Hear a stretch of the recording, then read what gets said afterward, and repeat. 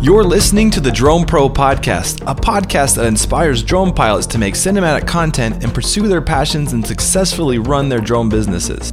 My name is Chris Newman, and I'm a professional drone pilot, and I'm sitting down with other professional drone pilots to talk about their successful drone business processes, as well as on-set experiences and lessons that they've learned and how to make an impact in the drone industry. Hey, welcome, Trent. Thank you so much for being here on my podcast. Yeah, thanks for having me, man. Trent, so I thought about doing a podcast for literally years, and you were the one that was always going to be the first one. So I'm so glad that you said yes. It really just would have kind of killed me, I think. So the reason for that is, I don't know, some people out there might have heard my story before, but when I first started, I was doing video production. I just wasn't very happy with what I was doing. I was doing kind of some boring corporate work. And I was thinking about quitting video altogether. And then one day I saw these guys' demo reel on Vimeo, and it just absolutely blew my mind. And it was the Copter Kids. Yeah, so, you're talking way back, throwback, 2010. Way back, yeah, 2010. So that's 8 years ago. Holy cow. Yeah, that's that makes crazy. me feel old. Yeah, I know. So that's kind of where I'm coming from. So basically, I saw your guys' stuff, and it just made me say, I don't care what it takes. I'm going to make it happen. I'm going to do that for a living. Yeah. And so I just want to say thank you for that. Yeah, anytime. I'm glad I could help inspire you. And I've been stoked to see your success in it. So that's been fun. Yeah, man. It's been awesome to follow you guys as well and to kind of see how you guys have evolved over the years as well. Yeah. It's been super, super cool. So tell me a little bit about how you got started. What is your story? Well, I guess to really go through the whole story, I have to go back to what got me into film, which was creating ski movies. When I was in high school, I grew up in a small ski town. A lot of my buddies were the guys that were going to be the next pro skiers. So I was the guy that naturally picked up a camera and wanted to start making ski films, which I did all the way into college. And my dream when doing that was to shoot from a helicopter. That was the top bar. If you're a ski filmmaker and you're hanging out the side of a helicopter, that was like the coolest thing. And that was that angle I never could get. And so I was always into RC planes as a kid, and I think I kind of was like, well, maybe I could build a remote control helicopter and put a camera on it. So originally I got into remote control helicopters to put a camera on it, but then just me being someone that is so fascinated and has too much fun with his toys, I kind of just got sidetracked and played with RC helicopters for a year before I or maybe 2 years before I even put a camera on one. And okay, at that so point, you actually started flying RC helis before you started. You kind of spent some time doing that first before you put a camera on it. Correct. Yeah, I got to where I could do all the 3D stuff and made sure I was super comfortable with the helicopter and all orientations and all that, which I think helped. But in the big scheme of things, I found that just because you were good at the stunts with an RC helicopter didn't make you a good film pilot, I guess. But I ended up getting hired as a full-time editor from a production company here in Reno that mainly did toy commercials, but some action sports stuff, some car commercials and all that. And while I was there, that's when I finally put together my first helicopter with a camera on the front. And it was just kind of going to be a side thing for fun. We went out and shot a video of a pro mountain biker friend of ours. I think that video got some crazy 70,000 views in the first 2 weeks. And then the phone started ringing and people, all of a sudden, I had a job. I was like, we didn't have a name. We didn't have anything. So that first spring and summer of 2010, we went out and worked just flying by the seat of our pants. Didn't know what to charge. Didn't know what people expected, where to draw the line of what I could and couldn't do and all this. And learned a lot in that first summer, but also that's what developed the brand of Copter Kids. And really that name chose us. When we didn't have a name, they were like, hey, get those Copter Kids out there. Obviously at that time I was 21, the youngest guy on set, so they just called us kids. So that's where the name came from, and it kind of stuck from there. That's awesome. So what was your original crew? Who was in your original crew? It was just two of us. It was myself and a good friend of mine, Errol Kerr. He was he was an ex-Olympic skier that always had a good eye when it came to camera stuff. And he was also an RC guy. We grew up flying RC planes together. So he was the one that I called when I said, hey, come aim the camera on this. And he was good at it, that first video we shot. And then when the phone started ringing, he was my first call of like, hey, we can get paid to go do this. So he operated the camera and you operated the RC heli. Yeah. At the time. And so you guys were a crew. How big was did it get any bigger than that? Or did you guys stick around to a 2-person crew mainly? I think we switched into a 3-person crew, I think sometime in 2011, maybe 2012. And it came from us going, shoot to shoot. And we were driving overnight between shoots that were in Tahoe and LA. And we were running on 0 sleep, flying a thing that could cut someone in half. It was just there was a danger side that we said we really need a third set of hands and someone to help us with the back end of battery charging and helping us lug gear. So then Matt, who's still my tech and visual observer, he got brought in, I think in 2012, and he's still with me doing this stuff. So now that's what we run. We run a 3-man crew. Okay. Awesome, man. I remember, just to step back a little bit, when I first saw your demo reel, I wasn't very comfortable like reaching out to you being like, hey guys, what do you guys use? What do you fly? Because I didn't know you.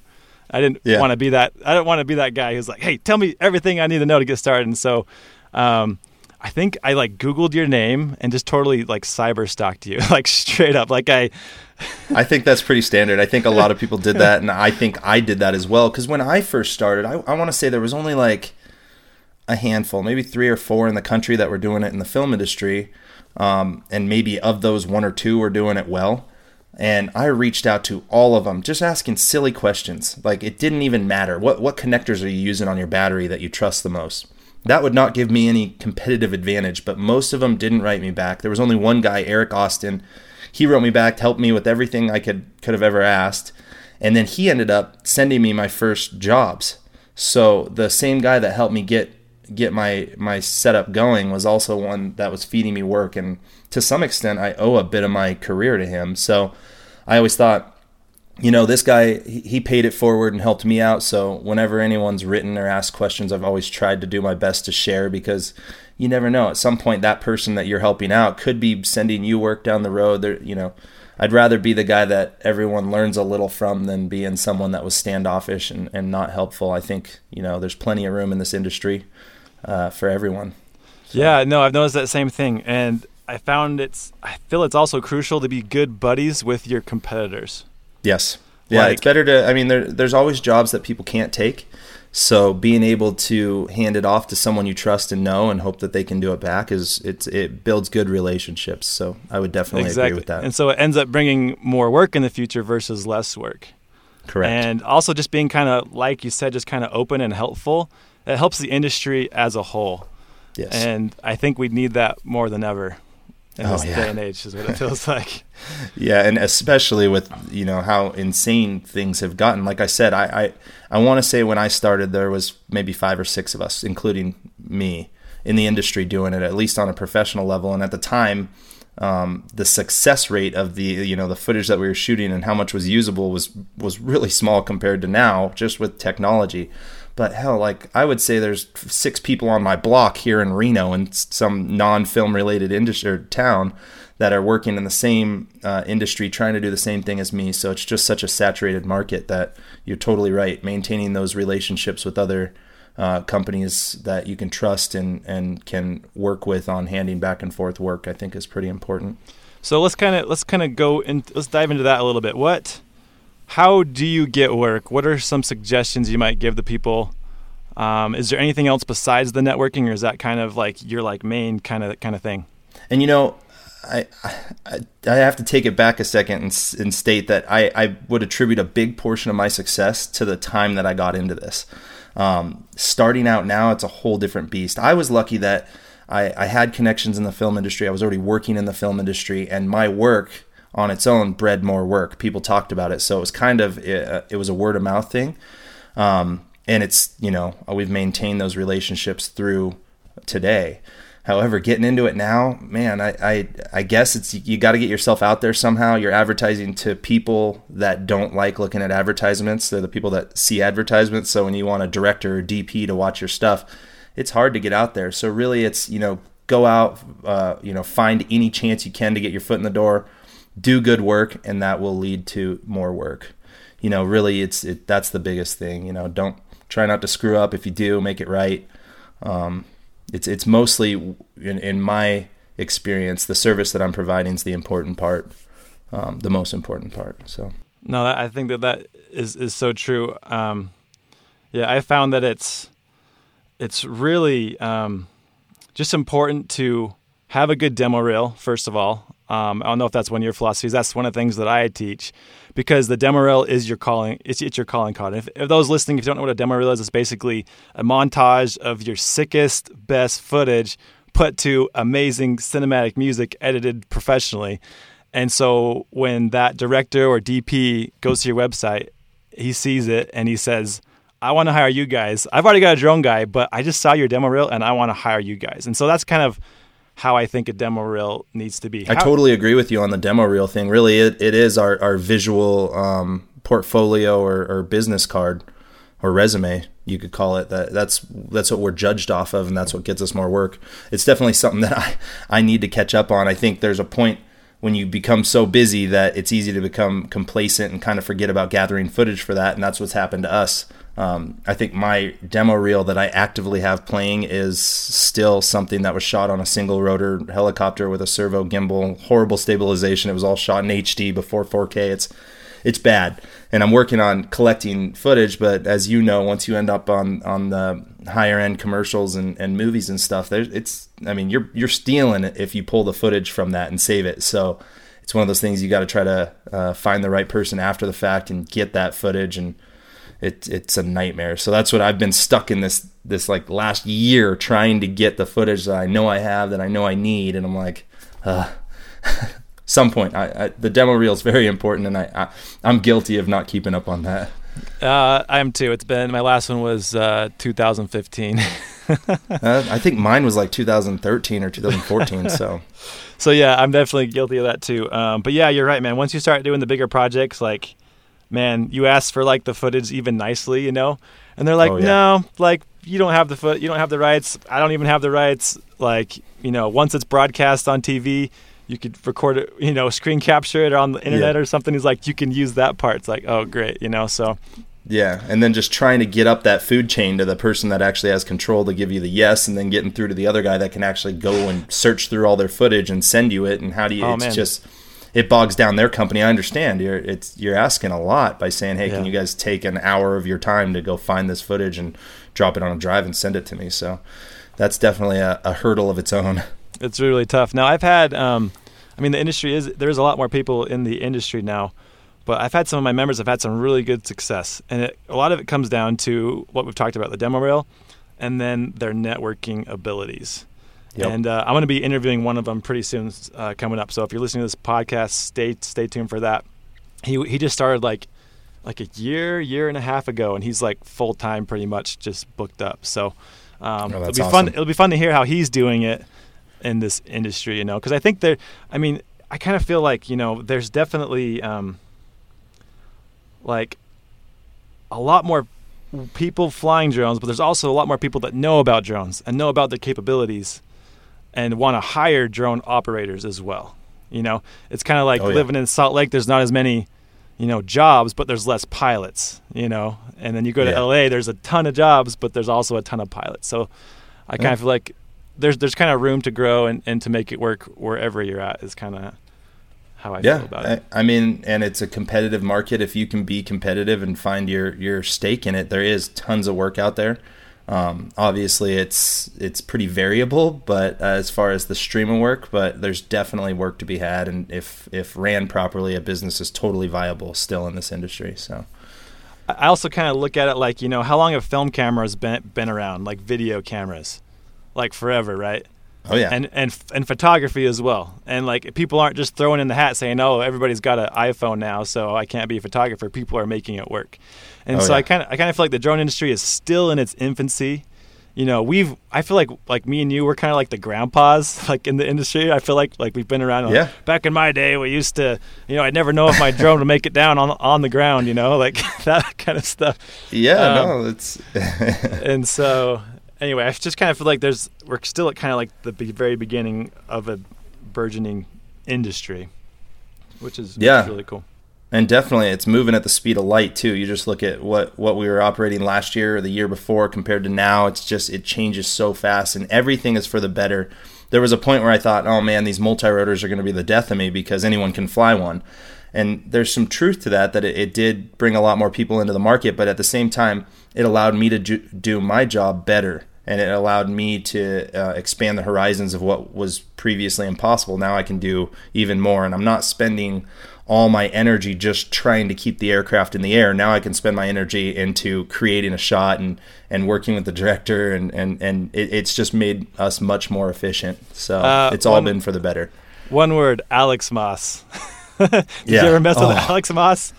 Dude, I had a single rotor that was running an Alex Moss gimbal that we built ourselves with an Epic on it. And if you tried to, those Alex Moss gimbals were great at the time for lifting a small camera. Yeah. Yes. The small camera and a 2-axis form factor worked great. But once we went to 3-axis, lifting a big heavy camera, especially on a vibration machine like that, dude, And we shot some really nice stuff on that. I mean, I shot movies and everything on that setup, but oh my God, it was a nightmare. And I was still, I wasn't happy with the multi-rotors, really. I mean, I didn't fully switch until the FreeFly Alta series came out.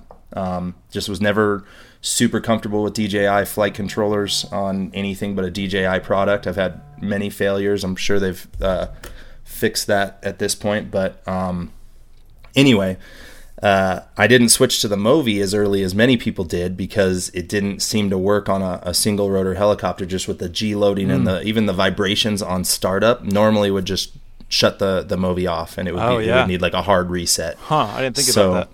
Yeah, so the Alex Moss allowed us to do it, but dude, it never held horizon. It didn't hold anything. The stabilization at best was like rough. I mean, it was kind of like flying a Steadicam, like you're holding it and aiming it, but it doesn't. If you let go, it's gonna just go wherever it wants. The operator at that point was just as much of a pilot as the pilot of the aircraft. So I remember I would spend almost every day of the week tinkering with my Alex Moss setup, trying to get it ready for the next shoot. Yeah, like every day. Like I spent I got gray hairs. I could take off my hat and show you. But I think it's from the Alex Moss setup. It was such a nightmare. Anyway, I'm just saying, like, it's been amazing where things have come.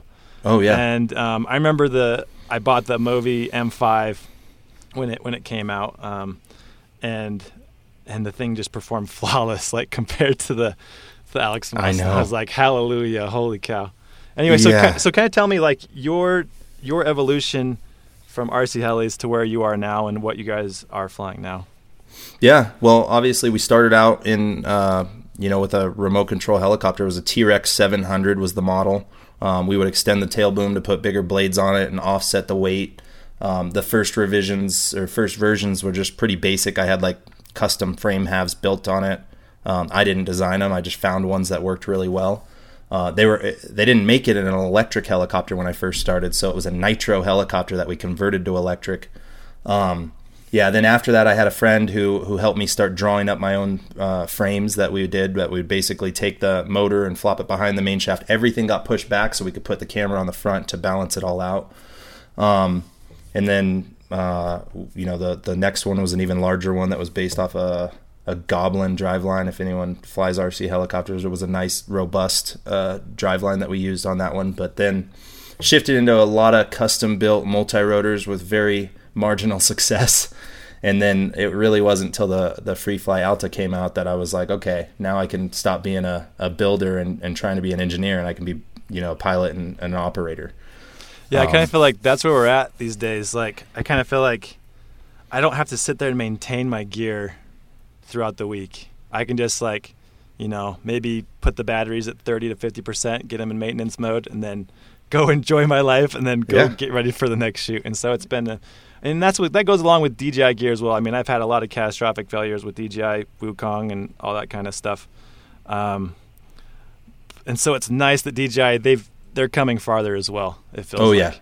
And it seems like they're all-inclusive products, like the ones that have an integrated flight controller, that they have the motors and speed controllers tuned to it.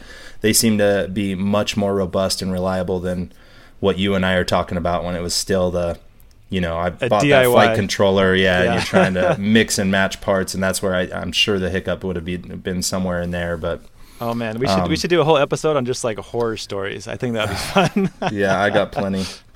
I got so many too, man. It's insane. Yeah, did you happen to see my one where the drone flew away over the Amazon?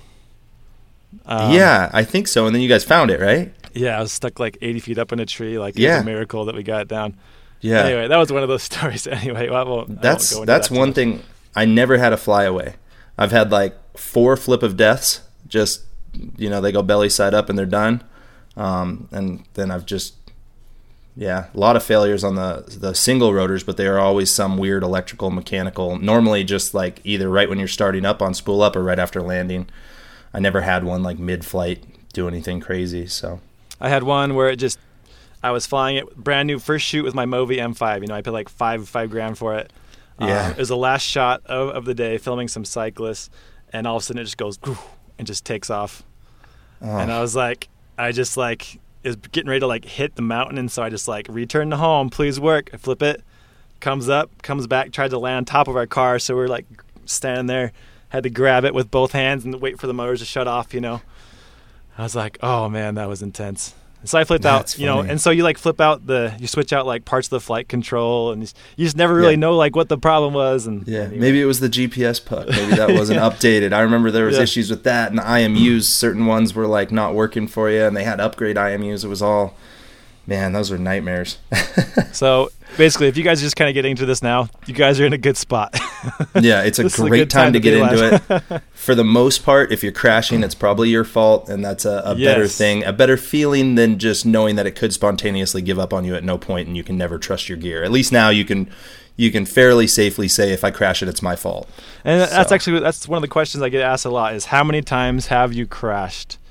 And I always say, I've crashed a lot. But the main thing I feel like is that crashing makes you a more responsible, better pilot. Because when something goes wrong and it wasn't your fault, you realize that you don't have full control and things can go wrong. And so it makes you a safer pilot. Absolutely. You learn to not take chances where it doesn't allow room for an error or failure. And that's a big part of this, leaving some sort of headroom, to think of what if something fails now, what if this happens, that happens. But and obviously I've had through the development of these things tons of crashes, and we've had our share over the past 8 years of onset mishaps. Normally with the older things, it's been a while, knock on wood, but there was only one shoot I wasn't able to fully finish, and part of that was due to there was an explosion that we were shooting on set. Debris went and sucked through the blades of the helicopter. I was able to get it on the ground, but one of the blades had lost the ball link that held the pitch angle. And somehow I got it on the ground, but then that thing flopped and it cut the tail boom off, and the whole thing shredded into bits on the ground. And that was the one that it was like the first mishap that we had on that day was an electrical failure. And so we were on our backup when the explosion went through it. And at that point I'm like, you guys, I got to cut my losses. I think that was the only shoot in the past 8 years that I haven't completed. We got everything they needed, but come wrap, it wasn't like we had any working equipment. So oh dang, man! I had one, the worst one I had, where I couldn't finish it. I was filming snowmobiles for Polaris, like super high elevation, and I was trying these new quick release propeller twist on things from like Taiwan or China or something. I know exactly what you're talking about. Yeah. And it was a coaxial setup, so I got the motors, eight motors, top and bottom, with 4 booms, and I was flying about 100 feet up. We're just taking photos of the snowmobiles looking straight down, and all of a sudden I'm sitting there watching. All of a sudden I hear this like cling, and like I see one fly off. I'm like, oh shoot! So I start to bring it down. All of a sudden another one from the same boom goes boom. Oh, you're done. And then it just rotates. I'm just watching it fall 100 feet, just like almost in slow motion. And then boom, it hits. And we go over and check it out. It was buried 3 feet under the snow. The frame, a battery caught on fire. So there's like a fire under the snow, like coming up through. We're smelling all the gases. I'm trying to like save it. Anyway, like most of it survived, surprisingly. And that's the thing.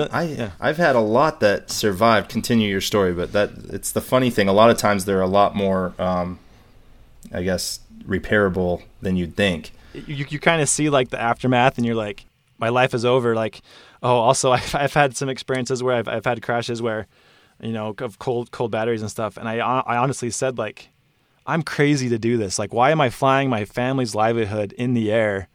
Should I quit right now? Should I just throw in the towel? But once you kind of like calm down, you kind of assess the damage, and you realize, oh, it's not an $8,000 loss. It's like a $1,500 loss, And so it kind of turns into that kind of a thing. But I have, I'll share one story on this. That was like my worst one. There was a job with the Atlantis in the Bahamas, big one. They were going to have us out there for over a week. They wanted like the whole kit and caboodle. And then they had basically booked us, but then some other guy swooped in, and he was flying the DJI S800 right when it came out, flying one of the first Zenmuse gimbal. And I was like, I don't know if I trust these. I don't know, blah, blah, blah. And it basically came down to, okay, I'll buy that setup to get this job if it's the difference between hiring us and not. So I bought an S800. I bought the NEX5, which was the camera on it. I bought the Zenmuse and all the lenses and the whole nine. And then right before the shoot, the director says, well, I want to shoot on the GH2. So then I had to go I bought a GH2. I bought the Zenmuse for that, which was like $3,500 plus camera, plus all the lenses and everything. But then they wanted to kind of shoot both. So I had a Cinestar 8 with all the GPS nav boards, everything. I had to buy another Wukong as a dummy to even run the gimbal. So this was like $12,000-$15,000 of a drone. And at that time, that was a lot. And last day of the shoot, they had flown our girlfriends out as like kind of a bonus if we stayed and shot an extra half day for free. And we're like, sure, they let us swim with the dolphins in an all-inclusive resort. It was cool.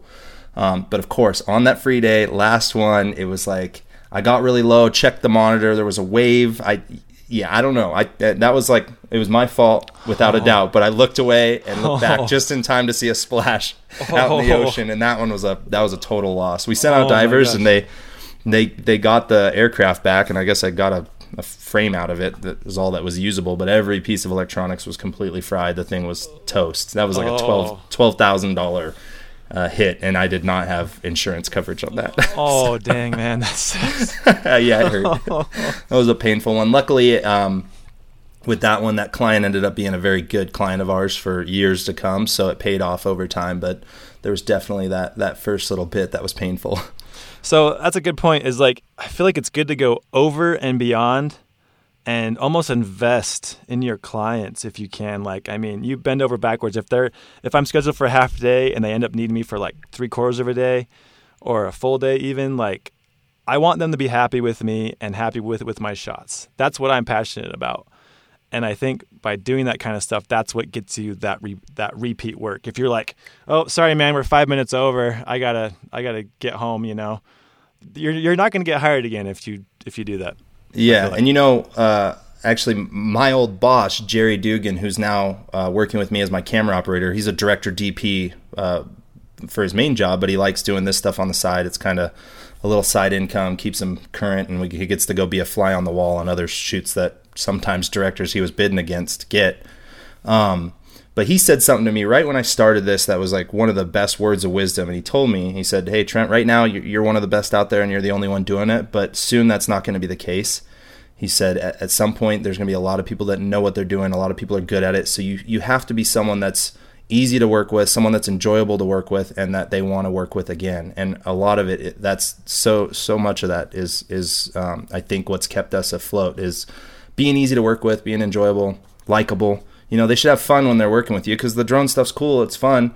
If you can make it an enjoyable experience and they get as good of footage and they're paying about the same as they would with other people, they're going to hire you again. Mm-hmm. So, and obviously it's a double-edged sword, because you don't want to give too much away or be too nice, because it's pretty easy to get taken advantage of. You. Yep. Yeah, and in this industry, man, those producers and production managers, they know if they can see that there's a slight opening for things, oh, well, let's cut it in half. You can do it for half rate, right? Start name dropping directors and DPs and stuff. And there's definitely an art to figuring out what time. I mean, because, there's points where you could even shooting for free on the right stuff will benefit your company. Mm-hmm. And everyone should do that to help build a company or build their name and their business. Yeah. But yeah, exactly. And it goes on your portfolio. It's now a notch in your belt. But you got to be careful because it's so easy to get taken advantage of. And once they get used to these deals that you've given them, you're never going to get full rate out of them later. There's a joke that, again, Jerry and I have always gone back and forth with. People will say, hey, do us a favor on this one and work half rate and we'll pay you full on the next one. And we always like to joke back, well, how about you pay us double on this one and we'll do the next one for free. So it's the same thing, right? Yeah, exactly. No, that is a great point. So let's kind of talk about, let's go into kind of working with the client. Let's talk about kind of etiquette on set. What are some of the things? Is there anything kind of like in particular that you do on set to kind of, stay out of people's way, make sure people are happy, stuff like that? Absolutely, yeah. I think being invisible is always a benefit. You're not out there to have a pop-up shop trying to hand out merchandise and make people pumped on your company.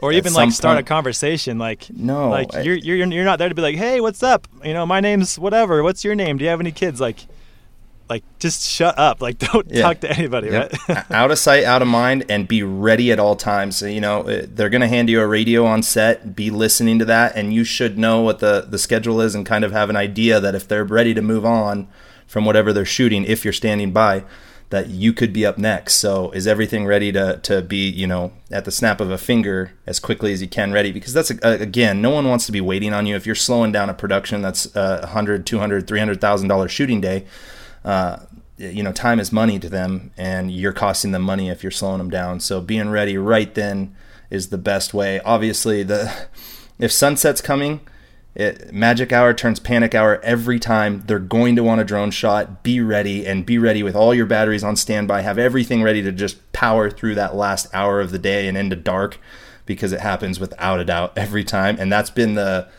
thing that has got us a ton of repeat work, was just a DP that never worked with us but had good experience with other companies. So I wouldn't say that they felt the door was open and they were excited to have a new company out there, but once they saw how eager and ready we were at sunset and how we kind of saved a shoot by doing that, they're like, okay, these are our new guys. So that's awesome, man. I've had an experience. It was a Lexus shoot on the Salt Flats, and it was a big production, man, huge production, like dancers out there with cars doing donuts around them and all kinds of stuff. And we literally sat there all day.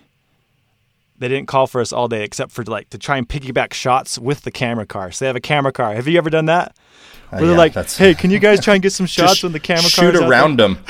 Like, I'm on a wide lens and I see the whole world. Yeah. They're like, to see if you can cut them out. So I'm like, flying over the top of the camera car, trying to get shots that work. And it's just, it kind of feels like drone guys kind of get like this. We're like the second backup almost option a lot of the times. I feel like it's more like the ground camera car stuff is first priority, and then do we have time for a drone shot? Yeah, let's pop them up and let's get a few things. But we seriously, they didn't call for us to get any main shots the entire day. And then the sun had gone down, like that super golden, just like pink sky. It looked gorgeous. But they're like, okay, drones, let's go. And we're just like, oh crap. So we're trying to get ready. There's people standing all around the drone, and the director's from France or something. He's like, get up in the air. I'm like, there's people everywhere. We got to clear this stuff, And I finally get up and we get a couple shots. He was getting pretty frustrated, but, and so it was just it's just intense. You just got to be ready to go. And it was the Alex Moss days too, I think, or maybe I think it was Movi. So it wasn't quite as bad. That adds a whole nother layer of issues with the Alex Moss gimbals. But, and so, I ended up looking at the commercial, and they end up using 5 or 6 of our shots, even the piggyback ones. So it ended up working out, I think. Yeah. All right. But it's intense, man. That's so true. You just got to be ready to go. It's easy to kind of sit in your car and just kind of put the seats back and just chill. It's hurry up and wait, right? That's what the industry's saying is, and it's so true. Hours and hours of boredom punctuated by stark moments of terror. That's what Errol used to say all the time. That's so true. It really is. And, just even say you did your morning shot, then they're going to swap to whatever other shooting A-cam or arm car or something like that. And that's a good time for you to just set up and be ready that, if they were to call you, you already have a new battery loaded on. You're ready to go. All it is powering on and taking off. Just have everything ready. try to think ahead. Be you know what you're going to have to do. It's your standard thing. So just think ahead, and that'll always save you. Like always check like card space. Like, is my cards ready to go? Is my client monitor ready to go? Does my feed work that goes to the client village? The client village is like the video village is where all the big monitors are for all the directors. For those that don't know, just got to be just ready. Yeah, and a lot of times just a simple talk at the start of the day with the assistant director and saying, hey, to help streamline this process, if you can give me a 5-minute warning before I need to be spooling up, that'll save a ton. And normally a lot of the ADs nowadays kind of understand that, but I still like to have that talk. Hey, if you give me that 5-minute warning, I will be ready right when you tell me. And then just beware, they're probably going to give you a 5-minute warning, and then it's like 20 minutes later, so you're going to be burning batteries sitting on the ground. I had a producer, and he would be like, it was for like a big car commercial. He's like, how much time do you guys need to get going? I'm like, about 15. He's like, you got 7. He'd cut it in half every time. How much time? Yeah. About 5. He's like, you got 2 minutes. I'm like, all right, here we go. Yep. Anyway, I think that's pretty much. And you can tell them, in the morning, from the case full build out kind of thing, and I'll tell them I need 45 minutes. It's normally like 15. But even when I give them the 45 and know that I only need 15, it's like we get on set and they say, how long do you guys need? Can you fly right now? I'm like, we just pulled up. Like, call time was right now. Yeah. So, just, the more prepared you can be, the better you're going to look to them. The more likelihood that they're going to have a good experience and then hire you back, and it'll lead to a bunch of hopefully repeat work with a great customer or client of yours. No, that's some great info. Also, just a vocabulary alert you mentioned was call time. What is call time for those people that don't know? Call time is basically your report time to set. Most of the time it's on set, but when they say you have a 6 a.m. call, that would mean be on set at 6. Sometimes they'll say your call time's a 6 a.m. leave, which would be like a 6 a.m. leave from the hotel if it's a travel job. A lot of times if it's a 6 a.m. call, they'll say breakfast is ready at 5:30, meaning if you want to have breakfast, you should show up early and still be ready at your call time. What else? That's the main thing with call times is just knowing that portion of it. And if you have questions, you can always talk to the producer and ask them exactly what they mean when they're on the email or whatever.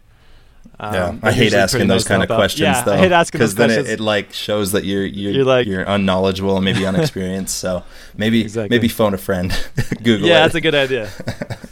Give a call to Trent Palmer. He'll help you out there. No, I'm just kidding. Yeah, stupid questions. I mean, we all ask them, but I try to keep them to a minimum to not, at some point it's trial by fire in this industry. And, the way you get experience is by having experiences. So getting out there and building that time is what will make you good at doing this. But there's that little range where obviously at some point we all got hired for a job that was probably outside of our realm of what we were used to, or our pay grade. Maybe it was a little above what we were ready for.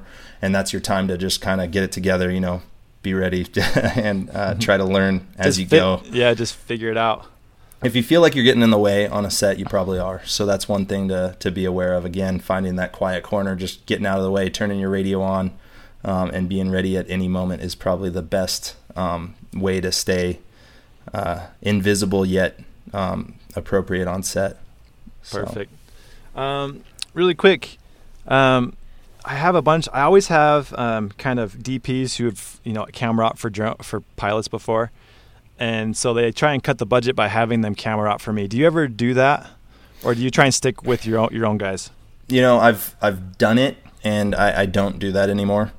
It's just when you're hiring Copter Kids, you're hiring a company that I hold to a certain standard, and I cannot guarantee that standard when you start throwing in a variable like that, because honestly, that it's just learning the gear or whatever. It's easy for them to like a DP that might have some experience with it, but it's easy for them to basically make it our issue, or say that it's even if they're screwing it up, all of a sudden it looks like it's Copter Kids screwing up or it's me screwing up. So just the least amount of variables possible is kind of my approach to these things. So I have a couple guys that I work with. If one's not available, I have a backup operator, but I don't allow other guys to just come and aim the camera. And if they want to, I still make them hire my aerial DP to come with us, and he can kind of get everything set up. Kind of direct, yeah. Make sure the guy knows what he's doing. Yeah, and Cool. at that point, if things aren't going right, we can throw him in there, and he can at least act as a translator and aerial coordinator, because so much of this is the communication between the pilot and the operator. And if you're on different pages, you're not going to get anything done. You could be the best operator in the world with the best pilot in the world, but if you're on different wavelengths, nothing's going to work. So let's kind of dive into that section. How do you communicate with, first of all, let's talk about your crew. What are kind of how do you communicate with them?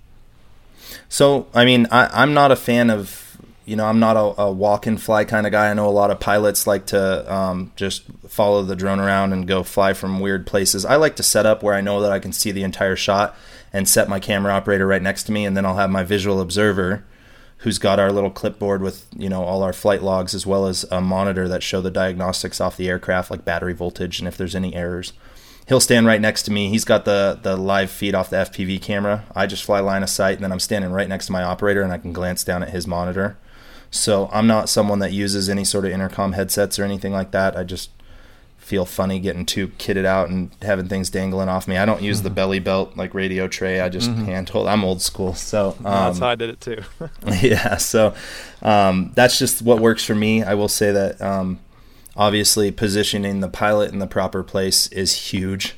I think that's overlooked a lot, that you say, I have a drone, I can just fly it there. I mean, that's true, but if you take an extra 5 minutes on the ground to figure out where your best place to fly from, to operate, to see exactly what you're doing, in my experience, taking that extra minute always leads to more efficient and more productive work.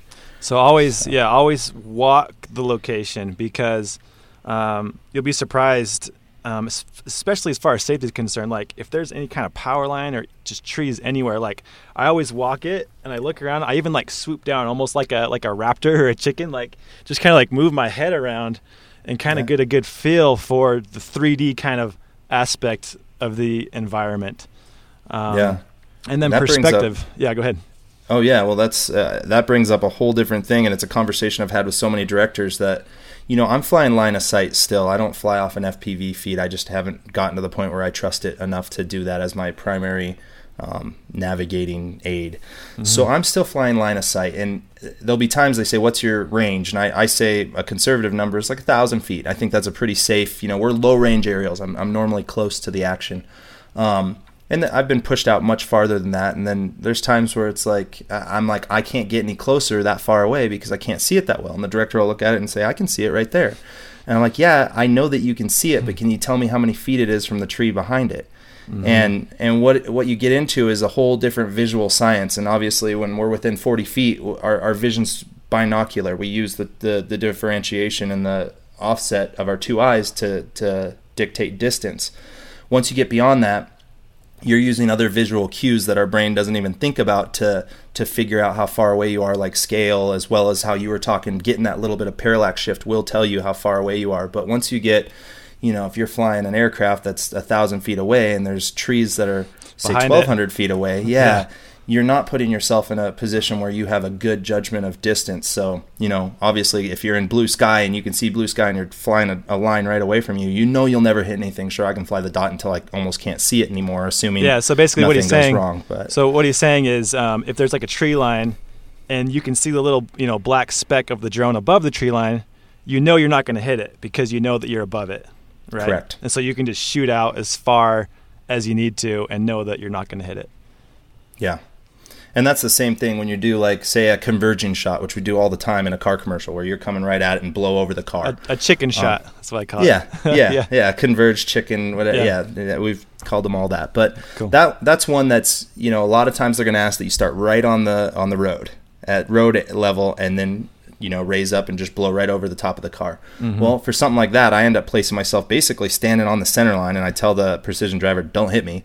And you end up crouching down so you can get that better line to where you can keep your aircraft in the blue sky above it. As long as you're in blue sky, you'll never hit the car. If I'm standing up and it looks like I'm right at eye level of the car, there's a chance that I won't climb in time and you can hit it. But if you're looking straight at the roof of the car and your skids are to your vision 6 inches above it, you'll never hit it, and you can get as close as you want, assuming, leave a little leeway. But that's a good way that you can adjust your perspective to help you operate through a shot that, a lot of people I don't think about. So yep. So just make sure that you're above it. Even like you said, I'll kneel down on my knees, crouching down just like as low as possible, depending on the shot. And those precision drivers, man, they drive fast. Yeah. They get up and go, and they're like, that's their job, right? Is to drive fast. So yeah. Let's see, what should we go to next? Let's kind of move into specific interactions with the DP and directors. I feel like there's different types of DPs and directors. They kind of work with drone crews differently. What's some of your experiences, or maybe the types of DPs? Oh, first of all, a DP stands for Director of Photography, which is the guy who's in charge of kind of the visual aesthetics of the film. He's the one that chooses like the aperture, the lenses, the camera, the frame rate, polarizers, no polarizers, neutral density filters. And usually you'll work with him, but sometimes you'll work with the director as well. So can you talk a little bit about your process? Yeah, and obviously the way I like to cliff note that is the director is the one that says what he wants to tell or what he wants to have happen. The DP is the one that says how they're going to show it. So he's cool. The visual side, like you said. A lot of times we end up with director and DP with us, and it totally depends on the shoot and who's working with you. Sometimes if there's a multi-camera shoot, the DP might be over with a different camera and you end up with the director with you.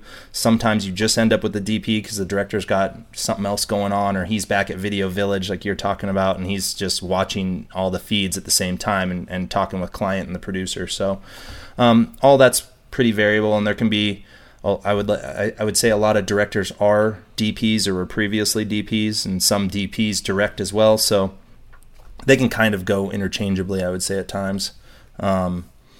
And yeah, those are the main guys that you will be working with and you will be talking to about the shots. They're not the people that you go up to ask questions about where the bathroom is or what time lunch is. Those they have bigger things going on. At that point, you should go. An assistant director. So the DP and the director, they are like the head honchos on the set. Yep. So you do not speak to them; they speak to you until they speak to you. Then you can ask questions. And what is your process for kind of figuring out their vision once they kind of come to you and be like, "Okay, drone guys," what is your kind of process? It's a very adaptive one because, as you've known, there's just so many different styles of directing that both directors and DPs will have. I think you mentioned before, asked me at some point about, are there ones that are very hard-headed in their ways or things like that? And you'll know that right away when there's a director or DP that's going to come and have this perfectly crafted shot in his head, and he wants that and nothing else. And a lot of times, just due to limitations in the aircraft or the environment you're flying in, sometimes they aren't possible, but there's a way to cater it in a different way. And a lot of times, if something's not possible, and someone asks if it's possible and I'm kind of concerned about it, I'll start with no. But that way you can kind of just drop them down and not get their hopes up too high, but then say, but I can work it this way, as opposed to saying, or let me think about it. Because as soon as you start saying that, they're going to say, well, if I ask it the right way, he's going to do it. Mm-hmm. So I've gotten caught in that trap before. I've gotten caught in that trap before. So starting with, can we do this? And I'll say, no, well, give me a second. Let me look at this, or could we do it like this? It'll tell the same story. It'll help your piece in the same way, and I can guarantee I'll have more success this way than what you were trying. And then obviously there's certain directors or DPs that will hire us that respect our knowledge and what we bring to the table with our experience, and they'll kind of give us leeway to help them, shoot something good. These are the things I like. There's other ones that are so locked in their ways that they literally will fight you through an entire shoot, and I still have yet to find an answer for those guys. Most of the time it's kind of just do your best to do what they tell you, and hopefully they hire you again. But those are the least pleasant, and I keep thinking they'll go away. And it's gotten better now that a lot of directors have had more experience with drones. In the early ages, I think the limitations in them were pretty unknown. So, we were the first time a director would work with a drone, and they don't know what the limitations are. So they're trying to do things that were just outside the realm of possible with that tool. Yeah, I've fallen into that trap before, and it made life very stressful. I think one of the problems is trying to be a yes man. I think you need to be a yes man as much as possible, but I think that's a great point of view, is to kind of, if it's something you know is going to be like almost impossible or dangerous, say no, and then say, but let me think about it for a second and see if we can figure out a way around it. I had a shoot it was a big car commercial. It was a first-time director. He was like a stunt double for Mel Gibson and some big Mel Gibson movies. Those stunt guys, dude. And it was his first time directing. And he literally would tell us how we were going to get our shots and where we were going to stand and how it was going to work. And he'd never worked with drones before. And I would try and like be like, okay, like I can try and get it from there, but it'd be easier if I'm in the back of the truck as we're, driving along with these 6 cars doing their things or whatever. And he turned into like a 3-year-old and like, oh yeah. And was like pouting and like turning around, swearing under his breath. And I'm looking at the first AD like, what the freak is going on? And he came to me and he's like, it's his first time directing. You just gotta be like straight up with him. And I tried that and it made things worse. He actually, we were doing that shot we were talking about, that chicken shot. So we had 6 sports cars coming at us, and I was dead center right in them, so I can get that straight line right over the top. And my assistant was standing next to the director, and the director told the stunt guys to run us over. Like, just kind of, I'm sure he was kidding, obviously. Yeah. But that's kind of like the mentality. And my camera op and I, on that shoot, it was like a 2-day shoot, we were like, we should just quit this industry. It was like seriously like the worst shoot experience ever. I think we all have had those, and I'm sure I'll have more. There's just, it's an awesome job. Yeah. It can be super fun, but with that comes the bad. But going back to your thing about saying no, I think the hardest thing in this industry for me has been learning when to say no. Because we all are going out there, we're trying to do a good job. We want to please everyone. And a lot of times, Kodak courage doesn't only work in front of the camera. Sometimes behind the camera, you're going to feel like you should do a little more than maybe you were comfortable with, just because the situation calls for it. And learning when to say no because of safety or because of limitations and possible failures is an important thing, and it's one of the hardest things of my job. So yeah, especially when you're probably just kind of starting out trying to get your foot in the door. That's probably really hard to say no. Yeah, especially when it's like a bigger client and you want to impress them and make them happy, but the whole thing comes down to you are the pilot in command. You are responsible for the safety of that craft. If anything happens, it's on your shoulders. So absolutely. Just got to keep that in mind. Yep. So I feel like there's kind of 3 different types of DPs and directors. You kind of mentioned them. There's the one that kind of trusts you and lets you they're like, hey, go, we're going to send you with like a car. For half the day. It's freaking amazing because those are great. Because you can just like shine. You have like your own stunt, driver doing your thing, and you can just get creative and do multiple takes and just get the shots. And the client loves it because they trust you. And then you've got the guys who, try and tell you and dictate everything that you should do. And then you've got the guys who are kind of in between, and those guys are totally fine too. Yeah, I mean, they're all the biggest group of them are the ones that have an idea, but they're willing to work with you, and those are the best. They're the most efficient, and to some extent, if they all just said, hey, go out and shoot what you do, I don't know that we would progress at what we do, because you kind of would find what works and you keep doing the same thing. So having someone push you to try something new is how you build this experience and build this bag of tricks that you have for your shots, is by trying new things. So sometimes having the right director to push you that helps. That kind of brings me to what kind of excites you? I mean, you've been doing this for a long time. You've been doing a lot of these shoots. You do a lot of car shoots, and you've done a lot of feature films, I'm sure, as well. What kind of excites you as far as like shots? Anything that you feel you could use on your reel is always fun. I think if you're like, this is really good stuff. Obviously, a lot of that comes to lighting and what you're shooting. It sounds like you and I both shoot cars, a lot of sheet metal, which I have a lot of fun shooting that. It's always dynamic. We're always in very beautiful places shooting new products that I'm a car guy. I like cars anyway, so new things that aren't even out yet. I can have fun doing that. And then we end up on a lot of these product launch videos for off-road vehicles that are also very fun, and some of them are stunt oriented, and cool. It's kind of like if they only have one shot to do some world record jump, and you have to be at the right place in the right time and not in other camera shots, and it's really putting you through the paces as far as what you can do, and you cannot screw up. Those are my favorite, honestly. And then the big feature stuff, because a lot of times they only allocate 10 minutes to get their drone shots, and they have a very specific thing they need. And that's really where I think, I shine, at least in this stuff, is just being right where they need me, when they need me, and doing it right the first time.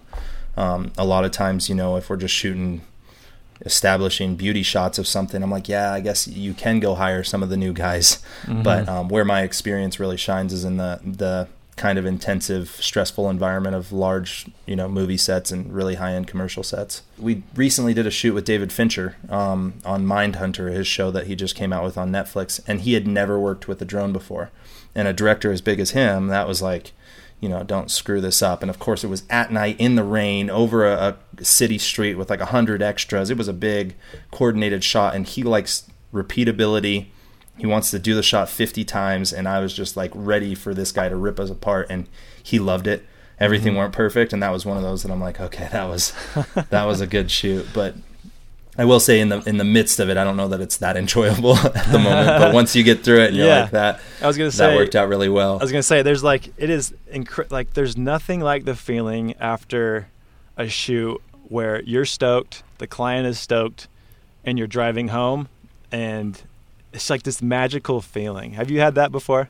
Oh yeah, and it only comes from the trying and the tasking ones. Exactly. The ones where you're really like, okay, I need a beer after that because that was a day. But those are the best, that you're like, all my gears, together, everything's in one piece. We totally accomplished what they wanted. It was a lot of work, but man, that was that's a good feeling. I know we exactly got the epic shots. About. Yeah. There was one experience I want to share really quick. I had a shoot with Robert Duvall. One of his feature films came through Utah, and he had a DP there. And that was actually a referral from my other competitor in Utah. So that was a good thing I had the relationship. So that job came from there. That's a good testament of that. And I'm on set. It's a pretty big set. And it was like a stunt crash scene, right? Like this car runs into a thing and something explodes or something. And I go up to the DP. He's like this old guy from New York. He's like this old DP, like old timer. And I'm like, hey, I'm Chris. I'm the drone guy. And he's like, hey, he said three things. He said, cool. He said, first thing, stay out of my shot. The second thing, we're not going to wait for you. And then get me an effing good shot. That's what he said. And I was like, holy crap. So imagine this like I had to set up kind of like off the set a little bit so I could not get in their shots. And it was a one take thing. So they were going to drive it and crash it. And so, they didn't allot like a PA with me or anything to tell me when they were going to roll or anything. So I'm just sitting there watching, like waiting for something to happen. And I do a flight because I thought they were going to go, but then ended up not. So I landed. I had to change out batteries really quick because they could go at any moment. And then I take off, and then they end up going, and I end up getting into the spot I thought was best. And it was like an okay shot. Like if we would have been able to plan it with him better, it would have turned out so much better. But I go and I show it to him, and he's like, this is effing incredible. And I'm like, oh, dang. He's like, I got to go and show Bobby, who's, Robert Duvall. And so he goes and shows it to Robert Duvall. And he's like, oh, this is great. This is great stuff. Anyway, he ended up loving us for the rest of that shoot, but it was really intense. Like that first, like, we're not going to wait for you. You just get me a good shot, Yeah. And so. Yeah, certain times you go on set and that first conversation, without them saying it, they're kind of saying, I don't know you, but I don't like you. Exactly. And so it's like you're starting on the wrong foot, and you're like, oh, man, now I got to build out of this. And they had a bad experience with someone, and then now they just got a bad taste in their mouth with drones, and then you got to go and try to, come out of that. Or some DPs, they'll have a preferred vendor than say us, but we get hired because the director likes us, and then you've got a DP that's already sour because he wanted his other guys. Mm-hmm. So there's definitely things to get through, and I've had those exact conversations. Hey, get out of my shot, don't screw up. I'm like, all right. So Trent, how do you stay excited about your line of work? Is there any like extracurricular stuff that you do to kind of stay focused and excited? Or when it comes down to it, I'm a filmmaker. I love creating this kind of content and being a part of the whole film crew, and it's a dynamic industry. So I have not found a time that I haven't enjoyed it, but Recently I've been doing some stupid stuff that doesn't even involve Copter Kids, just a YouTube video through the FAA Modernization Act or whatever it was of 2012 with the exemption program. They required pilots like you and I to get our real pilot's license. In doing so, I mean, going into it, I hated flying. I was terrified of it. But by the time I got my certificate, I'm like, what airplane am I going to buy? And so since then, I bought a little 2-seat bush plane and I fly that thing around. And so I've started on the side just doing some, documenting our adventures in these bush planes for a YouTube channel. And it's kind of been fun to keep the creative juices flowing as far as being involved in the entire process of creating films, rather than just the pilot that is placing the camera where they need it. So obviously it's nowhere near on the quality or even in the same industry as what I work in, but it's been a fun thing that kind of has kept those creative juices flowing, kept me excited about just film in a whole. I don't think I could ever, do any other industry. If I wasn't going to be a drone pilot, I'll do anything else on set rather than go into a different industry at this point. So no, that's awesome. And you guys need to check out his channel. What is your YouTube channel? Oh, I don't know. They gave me some weird thing. It's Trent Palmer 1, or just search Trent Palmer. I'm sure I come up. Cool. So so you have to check out his channel. He's got incredible footage flying these bush planes. I actually, from looking at some of your stuff back when you first bought your plane, I actually looked into the costs and everything. It seems like it's pretty affordable. Yeah, to get into. It's insane to me how unknown these aircrafts are. The Kit Fox that I fly, and even that similar type that. It seems like that realm of aviation should have been rejuvenating aviation, because general aviation as a whole has been slowly declining since way back in the 60s and 70s. It's just dying out. It's cost prohibitive to a lot of people, and everyone thinks it's overridden with regulations and all that. But the type of flying I do, it's my airplane, for instance, burns 4 gallons an hour, and I can run car gas. So if I buy it $3 a gallon, I'm spending $12 an hour in gas. Holy I get cow. 25 miles to the gallon. So it's not like that expensive. The oil costs a little bit, but it is an experimental category aircraft because it was built from a kit. So I can do all the maintenance myself. They're much more simple to work on than any of the modern cars. It's like they're just fun, awesome hobbies to have. But yeah, the cost of entry can be expensive, but not as expensive as a lot of people think. A lot less than a brand new car these days. So yeah, like 20 to 30 or something like that to like the base model probably, or you can get into like a rough bush plane, which is fine. I mean, it doesn't have to be a looker, but yeah, 20 to 30. I think I paid 40 for mine. I got a killer deal, and I've dumped a bunch of money into it now for a similar aircraft. I think you're in the 60, 65 range, but they hold value. It's not like a car that you buy it and you drive it off the lot and it loses 10 grand. Mine, right, if anything, has appreciated since I've bought it. So, wow. I'm up on it. So that's always a good thing. And there's really good loans. So getting into it isn't as hard as I think a lot of people think. And an aircraft loan isn't a regular 3 or 5 year loan. They're 10, 15 years. So the payments aren't that bad, and it appreciates or holds value. So you're going to get out of it what you put into it. So it's definitely a whole different realm of aviation that I've enjoyed, partaking in, and it's fun sharing it, using my skill set as a filmmaker as well. So that's awesome, man. Yeah, I'm tempted to get into that someday. I've got like the flight jitters still, like kind of like you had. Yeah. Because I never actually got my pilot's license during the whole 333 thing. I kind of boycotted it at the time. Yeah, no, and I did everything I could until it was like, I can't pay my bills without this. Yeah, so dude. Yeah, I just bit the bullet, and I had a friend that was a flight instructor, which obviously having someone you're comfortable with, and having a cheaper route into it was beneficial. But you need to come out sometime. Come fly with me, and I bet it'll change your mind. Yeah, I want to. It's a whole different way of flying than what you're used to. So. Oh man, I'd love to give it a shot, man. That'd be sweet.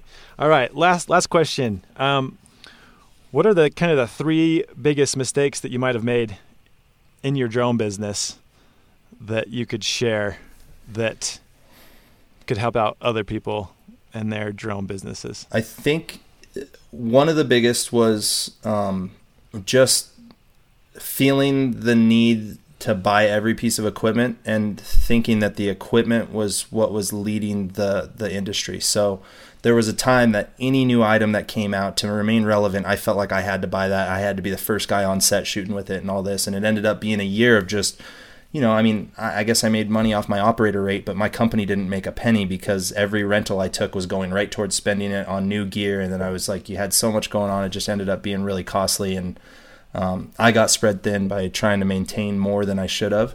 So I think letting the gear drive me too much at some point was an issue. At the end of the day, you're selling a service, you're an operator. Your gear rental is going to get priced appropriately for whatever the gear is. Don't let the gear be your driving force in getting jobs. There is a point, obviously, that, you and I both saw that, like, to hang in the stream of work that you're looking for, you have to have the right equipment, but that doesn't mean you have to go overkill and, just try to build an equipment kit that you're bragging about to get jobs. You are flying drones for a living, man. Like, how cool is that? Does it, like, sometimes I feel like we doing this for so long, it might get a little monotonous, but still, like, we're flying drones for a living. Like, how cool is that? Yeah, it's pretty cool. There's definitely no complaints from me. I'm one of those guys that, like, if you go around the table at Thanksgiving saying what you're thankful for, and I'm like, I don't want to say it because it's cheesy, because sometimes my life doesn't feel real. I make a pretty solid living flying toys on the coolest things, and when you do it well, you're like the rock star on set. Like you said, that director and DP, it's like people are really praising me and paying me to do this because this is fun anyway. So yeah, it's pretty cool. That's awesome. Well, Trent, thank you so much for coming out on this podcast. It's an honor to have you on here. Yeah, I liked being here. It was fun. Yeah, so really quick, what are the best ways for people to get a hold of you, to hire you, to check you out on Facebook, Instagram? Give me all those deets. Google Copter Kids. It's the easiest thing. Okay. Our website's copterkidsllc.com, or Copter Kids on Facebook, Copter Kids on Instagram. I don't keep up with any of the YouTube stuff through Copter Kids. I should. I don't know. It's been the personal YouTube account that's been taking my time, but cool. Yeah, find us on any of those other platforms. And yeah. All right. Thanks again, Trent. Yeah, no problem. Thanks for having me. Yeah. We'll see you later. Sounds good. Thank you so much for listening to the Drone Pro podcast. If you enjoyed this, I highly recommend going to droneproacademy.com. You can check out my Cinematic Drone Secrets course, where you can learn everything about getting amazing cinematic drone shots, no matter what drone you own. Also, if you want to make money with your drone, check out my Part 107 Bootcamp. Both courses are heavily discounted right now, so go check them out. Also, if you like this podcast, please subscribe. And if you have any recommendations of who I can interview in the drone world, please just shoot me an email at chris@droneproacademy.com.